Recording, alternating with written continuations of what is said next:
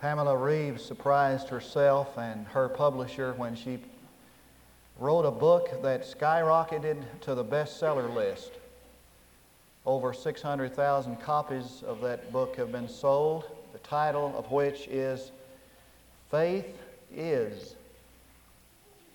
Here are some excerpts from the book. Faith is confidence in God's faithfulness to me. In an uncertain world, on an uncharted course through an unknown future. Faith is recognizing that God is the Lord of time when my idea of timing doesn't agree with His. Faith is resting in the fact that God has an objective in leaving me on the scene when I feel useless to Him and a burden to others.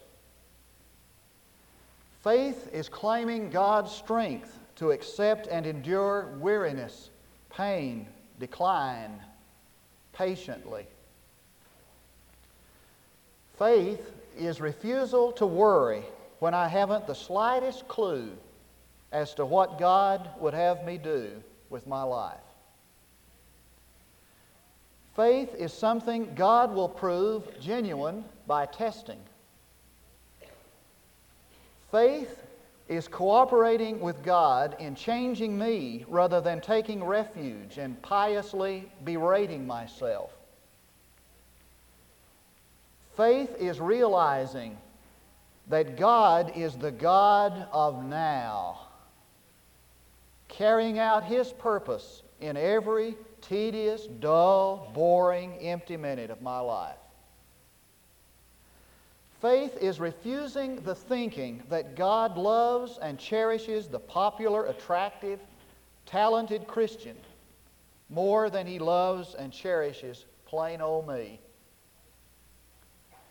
Faith is thanking God that when I am left with shattered plans, He has better plans. You can divide religious faith into three categories. There is saving faith, which is conversion. Knowing Christ, to know Christ, is to know God.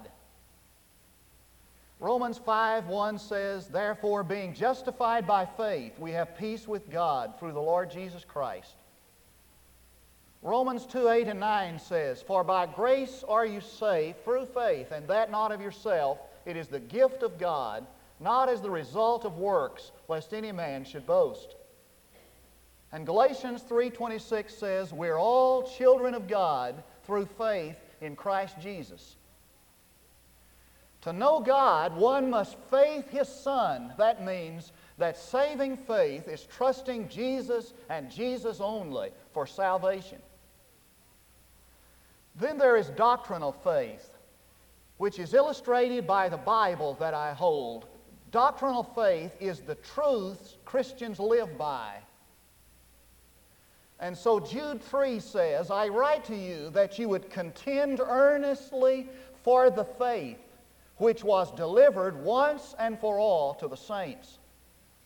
And Galatians 2:6 and 7 says, "As you have therefore received Christ Jesus, so walk in Him, having been rooted and built up in Him and established in the faith." And then there is practical faith, illustrated by the piece of paper on which one might write his worries, the things that concern him. An impending death, the possibility of the separation from a loved one, some business problem, things that worry you. Practical faith is believing that God will take care of me in the difficult times, and there are many illustrations of that in the New Testament. And Jesus' disciples were in a little boat on the sea one day, and a storm came up, and they panicked, and they said to Jesus, "Don't you care that we perish?" And Jesus rebuked the wind and calmed the waves and said, "O you people of little faith, where is your confidence in me?" And God came to Abraham when Abraham was 100 years old and his wife was 90, and he said, "You're going to have a baby." Well, Sarah was going to have a baby. And Sarah laughed, but Abraham didn't. And the Scripture said that Abraham did not waver in unbelief, but grew strong in faith and gave glory to God. And 2 Corinthians 5:7 says, we all live by faith. We live by faith and not by sight. Some of us do not understand that because we live completely in the sight dimension. We know nothing about living in the faith dimension, that is, in practical faith that God will provide and take care of us. Now, from chapter 10 of Hebrews to chapter 12, there is a little letter within a letter. And the theme of this letter within the letter is faith. I'm going to, on 4 successive weeks, preach on faith using this letter. And I don't want you to miss a one of them. So from chapter 10 to chapter 12, this letter having to do with faith. Now, most of us do not know what was going on in this time in which this letter was written. We need a date. The date was AD 64. What was happening during that time? Nero was the Caesar, was the emperor, and he was a vile, vicious, and wicked man. He was 27 years old in AD 64, and historians say that on July the 18th, AD 64, Rome burned, and it smoldered for days. And Nero was blamed for the catastrophe, for the burning of Rome, and an assassination plot was developed in order to take his life, and Nero got wind of it. He heard of it, and he went into a tirade. He went into an outrage, and he took it out on Christians whom he already hated with all of his being. And he started a bloodbath in Rome, and he killed the Christians. Fox, in Fox's Book of Martyrs, says Nero refined cruelty in its highest degree. He sewed some of these Christians up in animal skins and turned wild dogs loose on them. Many of them were driven mad in the terror of that. Most of them were mutilated. And some Christians he covered with suits of wax, layers of wax, and he tied them to poles and set them up out in his garden and set them on fire, so that these bodies of these Christians literally were wicks of candles that burned to light up his garden. That was what it was like when this letter was written. As a matter of fact, there were a lot of people who were martyred during that time. Some of their names may sound familiar. James the Less, the son of Alphaeus, stoned. Stephen stoned to death. Philip the evangelist was imprisoned, scourged, and crucified. Matthew was slain in public in AD 60. James, the brother of Jesus, was beaten and his brains were bashed out with a club. Mark was dragged through the streets until he was dragged to pieces. Simon Peter was crucified upside down, and Paul the apostle was beheaded in AD 64 or 65. Times were rough then. You think you've got it bad. Well, you may have it bad, but so did they. And so this writer writes to these people who were standing firm in their faith in this difficult time, and he writes to them, encouraging them not to shrink back, not to give in, not to give up. And he gives 3 directives in this passage that Lee read on how to stop shrinking back, how to stand firm in the faith and believe that God will take care of you in these difficult times. The first directive is found in verse 32, and it's this: remember former times. Remember victories in the past in difficult times. Call to mind God's victories in difficult days and remind yourself of those victories. The word enlightened here does not just mean they were given revelation or knowledge. It's a word that means to be encouraged, to be invigorated, to be lifted up. And so he said, when times get difficult, you just remember how that when you were down, God came in the nick of time to lift you up. You recall those times when you were without strength and you thought you couldn't go on, and God just infused His strength into your life and enabled you to endure. Recall former times. I felt God leading me one time to leave a successful pastorate and do mission work on a faith basis. Some people from Spokane in the Northwest told me, they said, if you'll come and direct this pilot project, we'll secure underwriting for your salary. We'll get your support for you. So I resigned my church in the middle of the school year, moved my furniture into storage, took my children out of school, and prepared to go into missions, and found out that the support they sought and were confident of getting wasn't there. Now that'll scare you. I really discovered in that time how deeply rooted in the Lord and faith my wife was in that day. And I was sitting in my study, cleaning it out one day, getting ready to go. I didn't know where and do I didn't know what with what support I might have had in a savings account. And I was thinking, now God, I believe that you called me into this. Didn't you call me into this? And this lady came up to my office, knocked on my door, came in. She was a member of my church there in Tulia, and she said, Brother Gerald, where did you go to college? And I said, I went to Hardin-Simmons University. She said, my husband, of a few years back, has passed away and left me with some money, an endowment, and I'd like to give this money to the university where you went to school in memory of you, in honor of memory, that's about right, in honor of you. And she said, I just have this endowment. Would you let me do that? Would you see to that arrangement? I said, hey, I'll tell you what I will do. Why don't we take that money at your permission and let's put it over here in this mission organization so that I can do mission work in the Northwest? And she said, well, that's fine, whatever you want to do with it. And she left me a section of land in northern Texas. And times got rough. For 2.5 years after that, I worked without a salary. I built a house, put money in the bank, lived on a salary all that time, just trusting God to take care of me. And when times would get rough, I just remember these former times. I just remember the day that God came through in the nick of time.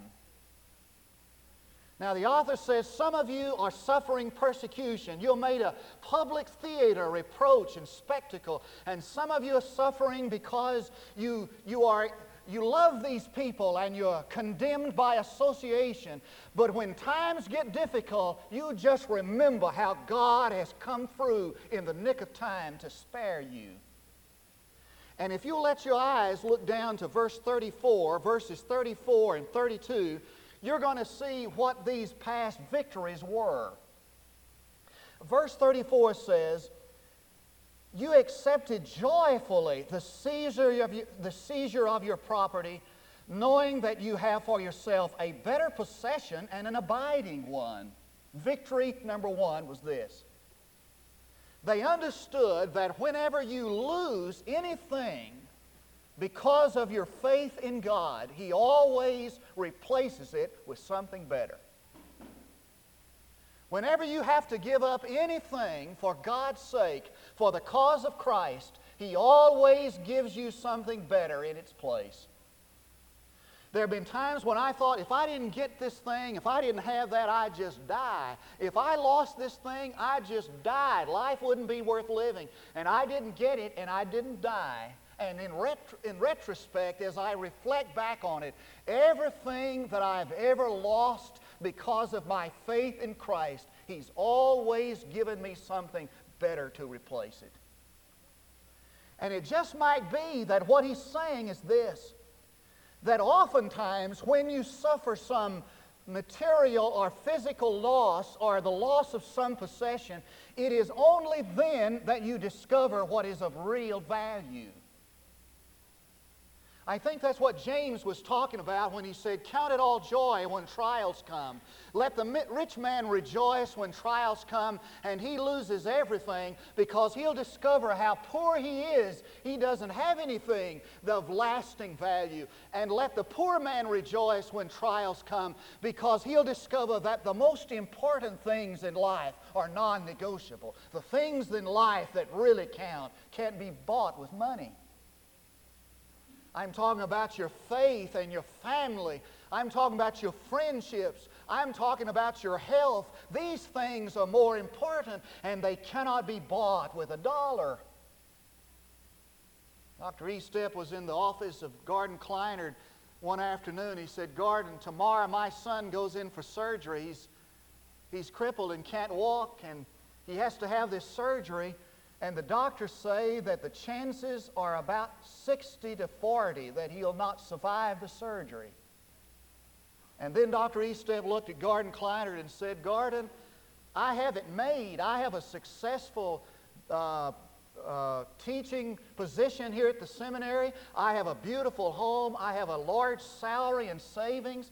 I want you to know, Gordon, I'd give up everything I possess if I knew my little boy could run and play like other children." The things in life that really count are non-negotiable. And sometimes we don't really realize that until we suffer loss. And if you look back up in verse 32, you'll see the reason or the cause of the second victory. Look at verse 32.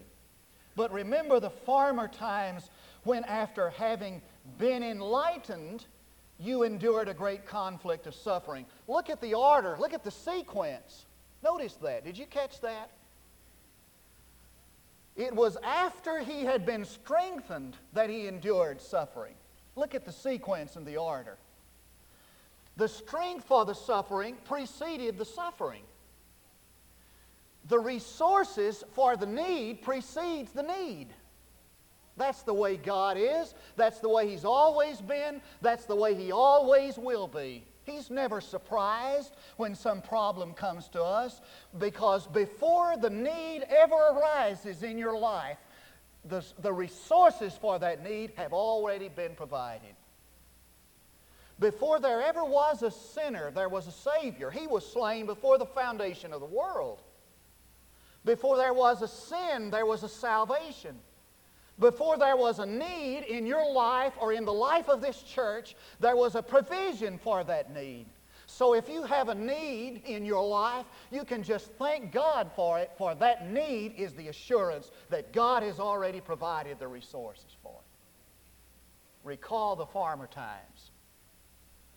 The second directive in how to stop from shrinking is to endure with boldness and confidence the test. Verse 35. He said, don't throw away your confidence. Now, that's an interesting word. It means to dig it by the roots and throw it away. It means to take something that's been there before and just cast it aside. Don't throw away your confidence.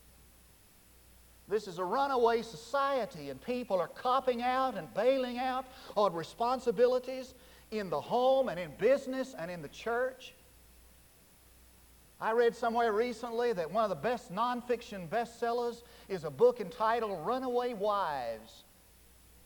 This sociologist points out in this book that 10 years ago, for every wife, for every woman that ran out on her marriage, on her home, 500 men did that. And today, for every man who runs away, there are 2 women who do. Stuart Briscoe has a little book entitled, What Works When Life Doesn't? And he tells that one night before the worship service, a group of teenage boys came into his office and they said, Dr. Briscoe, we want you to meet Tommy here. And he met Tommy, this stranger. And he said, Tommy wants to go to Texas. They were in Illinois. I can't imagine why anybody would want to go to Texas from Illinois, do you?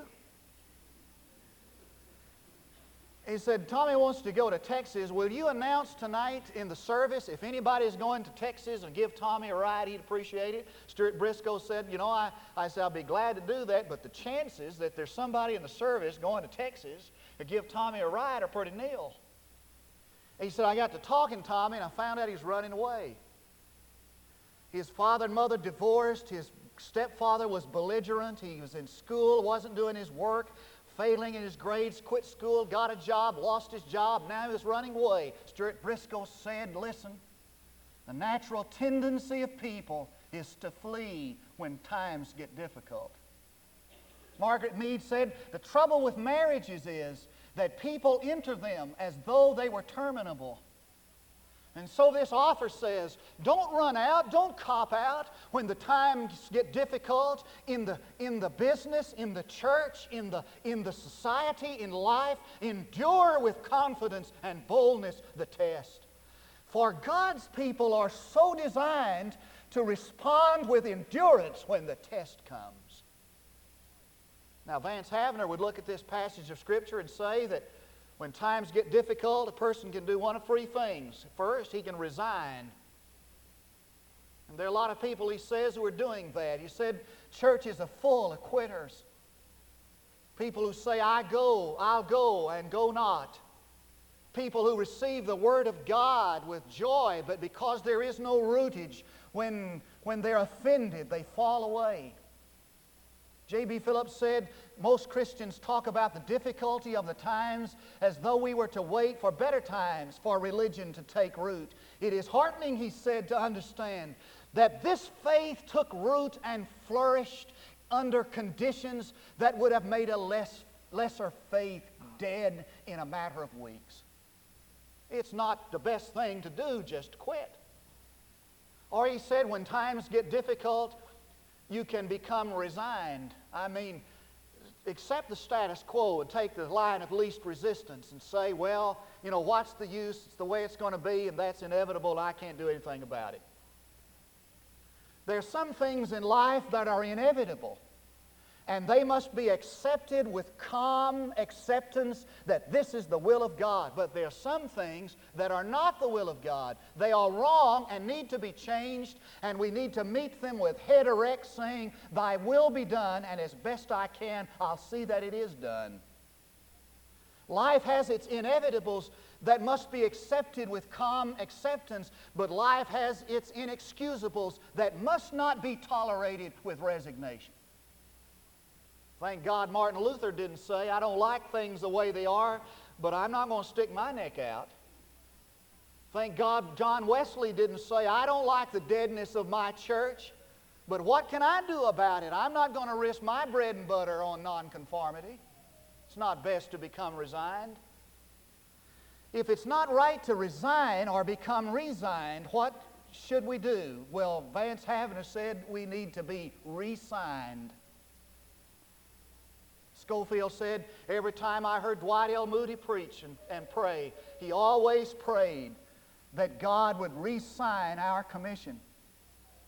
And he continued by saying, a Welsh friend of mine went to hear a preacher preach, and he preached on the healing of Naaman the leper. It was a great sermon homiletically, but the anointing of God was not on it.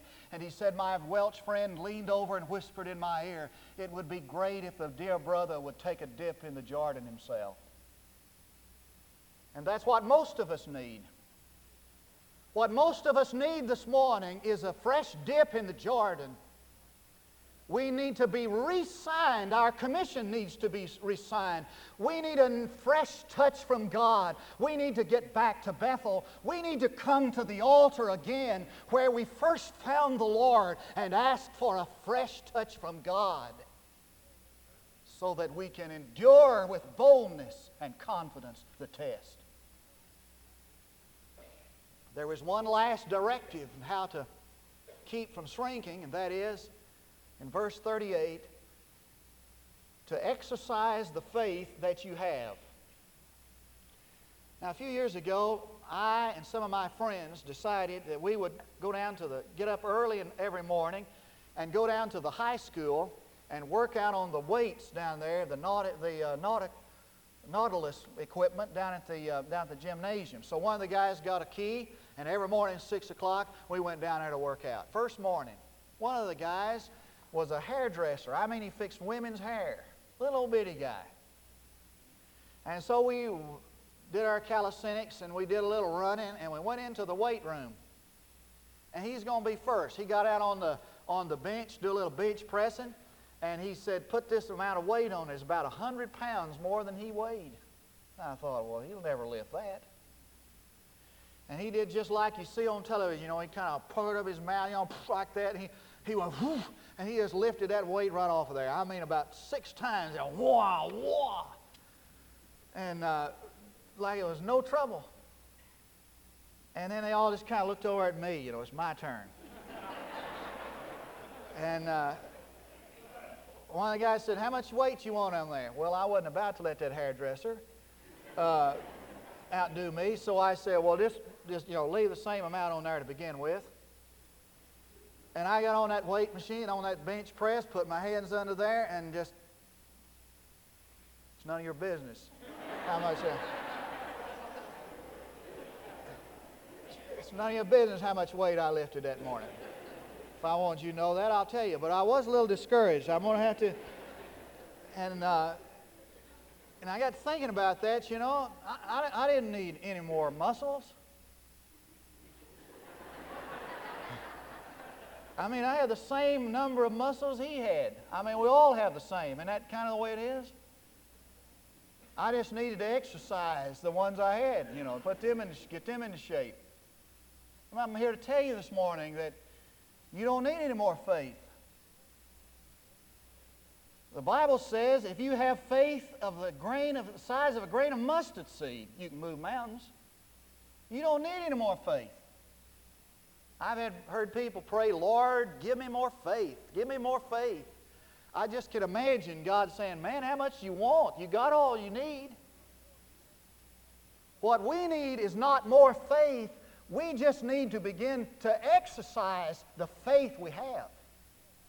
Some of us have never, ever learned to trust God. You know how to believe God? You know how to do that?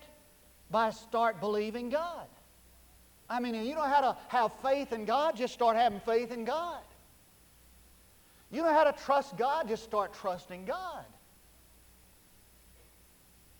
We need to exercise the faith we have for 2 reasons in the text. Because without faith, he says, God takes no pleasure in us. Man, what a word. God has no pleasure in us if we don't exercise faith. Now, if you're not operating your business on the faith principle, God has no pleasure in you. If we're not operating this church in the faith dimension, God has no pleasure in us. If you're not living your marriage, living out your life, raising your family in the faith dimension, God has no pleasure in you. I know what we want to do. We say, well, now, I want God to be pleased with me. So I'm going to give more. I'm going to go more. I'm going to do more. I'll come to visitation. I mean, I'll even come to the prayer breakfast. I want God to be pleased with me. I'm going to give more. I might even start tithing here. You know, I might even visit some. I'll even take a Sunday school class. I want God to be pleased with me, so I'll do these things. It just doesn't work.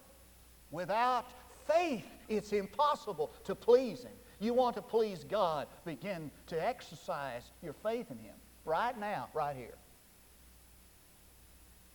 And the second reason why we need to exercise our faith is because he said, without it, it leads to destruction. Verse 39, the word means misery.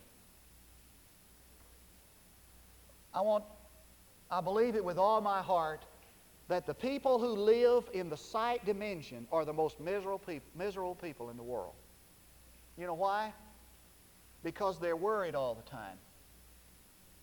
The people who live in the sight realm are worried all the time. What they see before them panics them, scares them.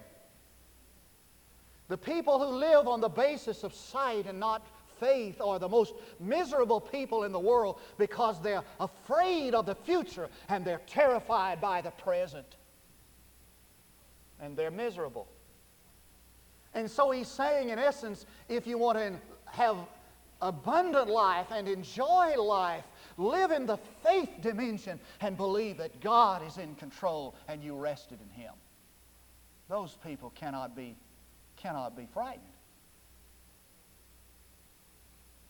I heard this story, and I'm through, and I'm not sure it's true or not, but if you listen to it, you'll understand what I mean when I say it's true whether it happened or not. A man was driving an old Model T down the road, and it just went out on him. It just quit. And he pulled over to the side of the road as his first car he'd ever owned. He didn't know what was wrong with it. And he just standing there looking at it, kind of confused and frustrated and bewildered. And this wealthy man came driving up, well-dressed, wealthy-looking man, distinguished. And he got out of the car and he said, maybe I can help you there. And he went over and raised the hood. The guy didn't know how to get the hood up. He raised the hood. He did a little adjustment on the carburetor, and he went in there on the steering wheel at that spark lever. If you understand what I'm talking about, you're a lot older than I am. He adjusted that little spark lever on the steering wheel that the Model A had, and he hit the ignition, and she cranked up and ran just like the day that he bought it. Oh, he said, hey, great, wonderful, thank you, man. I don't know how to thank you enough. And he reached out his hand, introduced himself. The distinguished man, wealthy man, took his hand and said, I'm happy to know you. My name is Henry Ford. Now, it's pretty obvious that the man who makes something ought to know how it operates. It seems to me that the God who created you can be trusted. Will you bow your head with me? Some of us need a re-signing this morning. We just need a fresh dip in the Jordan. We just need to come back for a fresh touch from God. Would you like to do that today? And some of us need to exercise saving faith in Jesus Christ. God has given you the gift of faith to believe Him. Now exercise that faith and trust Jesus only for your salvation. And some of you this morning need to begin to walk with Him in the faith realm, in the faith dimension, so you can please Him. Please Him with what you do and what you give, how you live. Our invitations this morning are three. One is to come and receive Jesus Christ as your personal Savior. You've waited long enough. The time for you to be saved is today. The time to come trusting Christ for salvation is right now. Come claiming His salvation offered to you as a gift. Would you come and receive Jesus this morning? Some of you want to come in the second invitation to place your life here, to say, I want to be baptized, or I want to join the church. It's time to do that. God is leading you. God is calling you. Some of you just need to come for the re-signing of your commission. Our Father, I pray that these moments now that remain in this place will be of maximum value to each of us. And that you'll capture these moments in eternity for us. And that the lost might be saved today, having heard the Word. And that the Christian might be reclaimed. That he might surrender fully to the will of God for his life. I pray that this invitation will not be in vain, but that it will accomplish, Father, the purpose you have for each one of us in it. Through Jesus Christ our Lord, I pray, and in His name. In a spirit of prayer, I'll ask you to stand. I invite you to come if God leads you.